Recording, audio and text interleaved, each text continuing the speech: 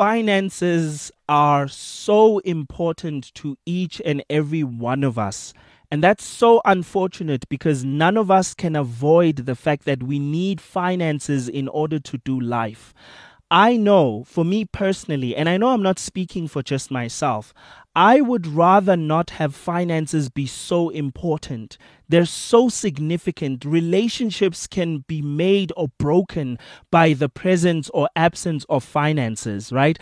Some of us grew up in households where we have trauma that we grew up with simply because there was just not enough money.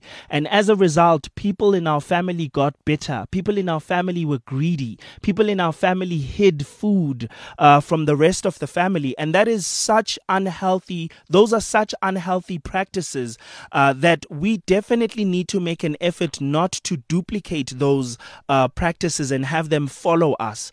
Now, 2022 is a year that is not far from one of the worst years that the world has ever seen, which is 2020, where markets closed and hundreds and thousands of people lost their finances. And in us having this conversation about reflecting on your financial decisions throughout 2022, in us just going back and looking at some of the financial decisions you might have made this year, I don't want us to be ignorant of the fact that it really has been a very difficult 3 years. Some of us are still recovering from 2020, and I don't want to be ignorant of that. I wanna pay respect to the fact that it's been very tough, but at the same time, I do want to encourage us to question some of our behavior. Especially when times are tough, our behavior is even more important. I understand, because I'm human, I understand what it's like that when you have very little, you will begin to say to yourself, but what's the point, right? What's the point of me continuing to save money if I have so little of it already? What's the point of me budgeting if all I have is 4,000 rands a month? Or 2,000 rands a month? What's the point of budgeting? What's the point of planning? What's the point of pretending like I have enough money to even budget? I absolutely understand that sentiment. And I feel like that's one of the biggest mistakes that we make, right? Throughout any year is to underestimate the power of planning, the power of not letting our emotions get in the way of us making good financial decisions. So the first thing I'm going to touch on is the fact that in 2022, did you make emotional financial decisions instead of making decisions that actually make sense, basing them on logic and planning for each and every dime that goes into your bank account?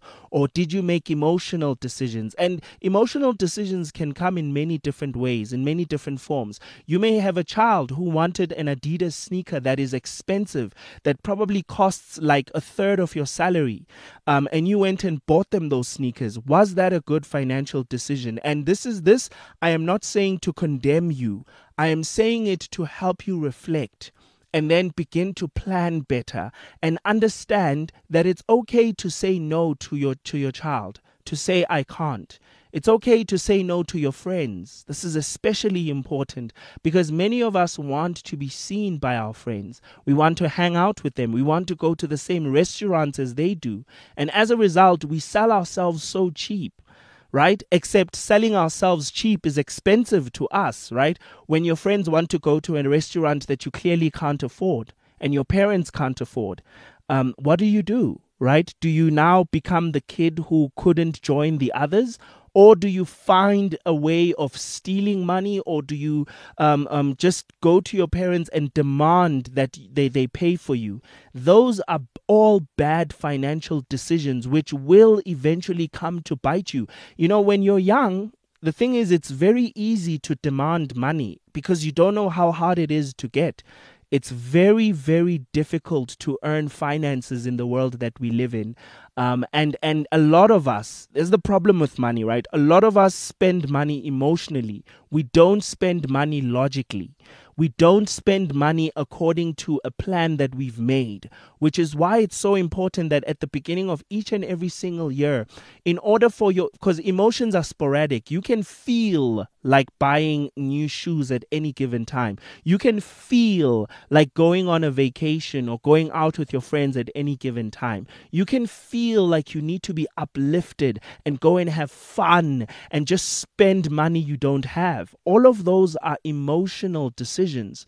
But what I want to encourage you to do, and what I want to speak to you about today, is reflect on the year. Look at the year that you've had and think about every single time you've spent money this year. Now, obviously not every single. That would stress you way too much. But think of your major purchases where you've spent most of your money. Going on parties, going and hangouts with your friends, going to restaurants, spending money on data, spending money on software, or spending money on clothes, on your games, on items, on certain weapons, on games.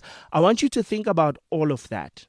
And I want you to bring it back to yourself and ask yourself, did I make the habit this year of spending my money based on emotions? Or did I spend my money based on logic? Did my purchases make sense? Did I spend on things that I knew that when I look back on this, I'm going to call this a worthy investment?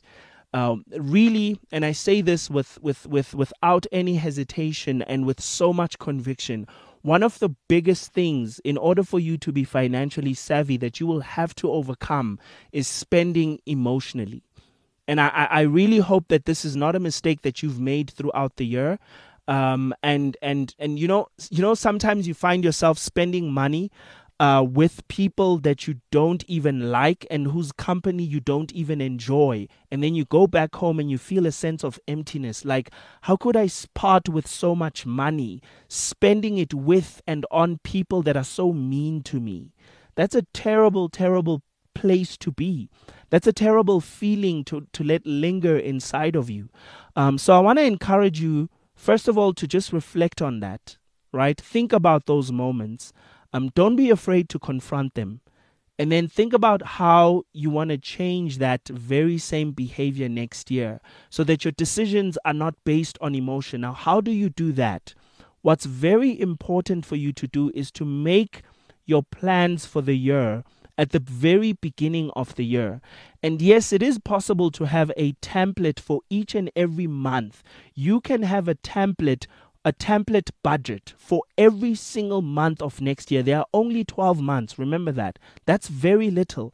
Only 12 months. So you can create a template budget for each and every single year because you know that you are by default going to buy groceries if you're a young person living by yourself, or there are certain things that you're definitely going to have to spend on.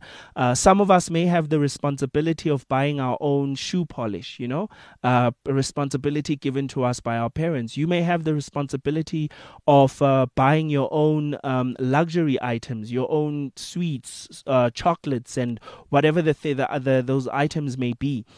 But even more importantly, start making your decisions on how you're going to save your money, how you're going to put some money into your piggy bank so that it grows and becomes more, and what you're planning to spend it on at the end of each year. I don't personally believe in saving for its own sake. I think it does help to have an end goal so that you know exactly how much you'll need, and whatever you spend it on, how much value will it add to you. And value is a very, I want you to understand that in this discussion that we're having today, the point is not to point fingers at you and say, woe is ye who hath spent all thine money, or all thine talents. That's not the point of this. What the point is to get you to a place where you can understand that it is possible for you to make sober decisions, and it is possible for you to start making decisions when your mind is sober, so that when you're in the midst of the emotions, then you can start those decisions that you made at the beginning of the month or at the beginning of the year. Those decisions can come into play.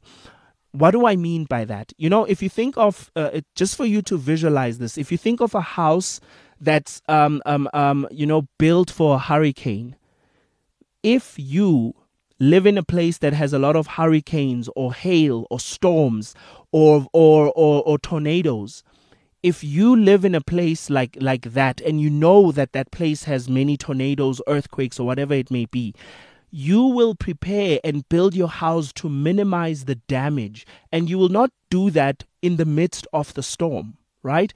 You will do it way before the storm hits. In fact, on construction, the day you build your house, you will make, or even if you buy a house and find out that, this house is not tornado proof or hurricane proof or earthquake proof, you will then begin to buy things to make it, to proof it against all of those dangers. Now, the lesson here and the principle is this: if you start to plan for the hurricane during the hurricane or during the storm, you will definitely lose a lot, because you will be emotional, you will be afraid, you will be scared, it'll be too late.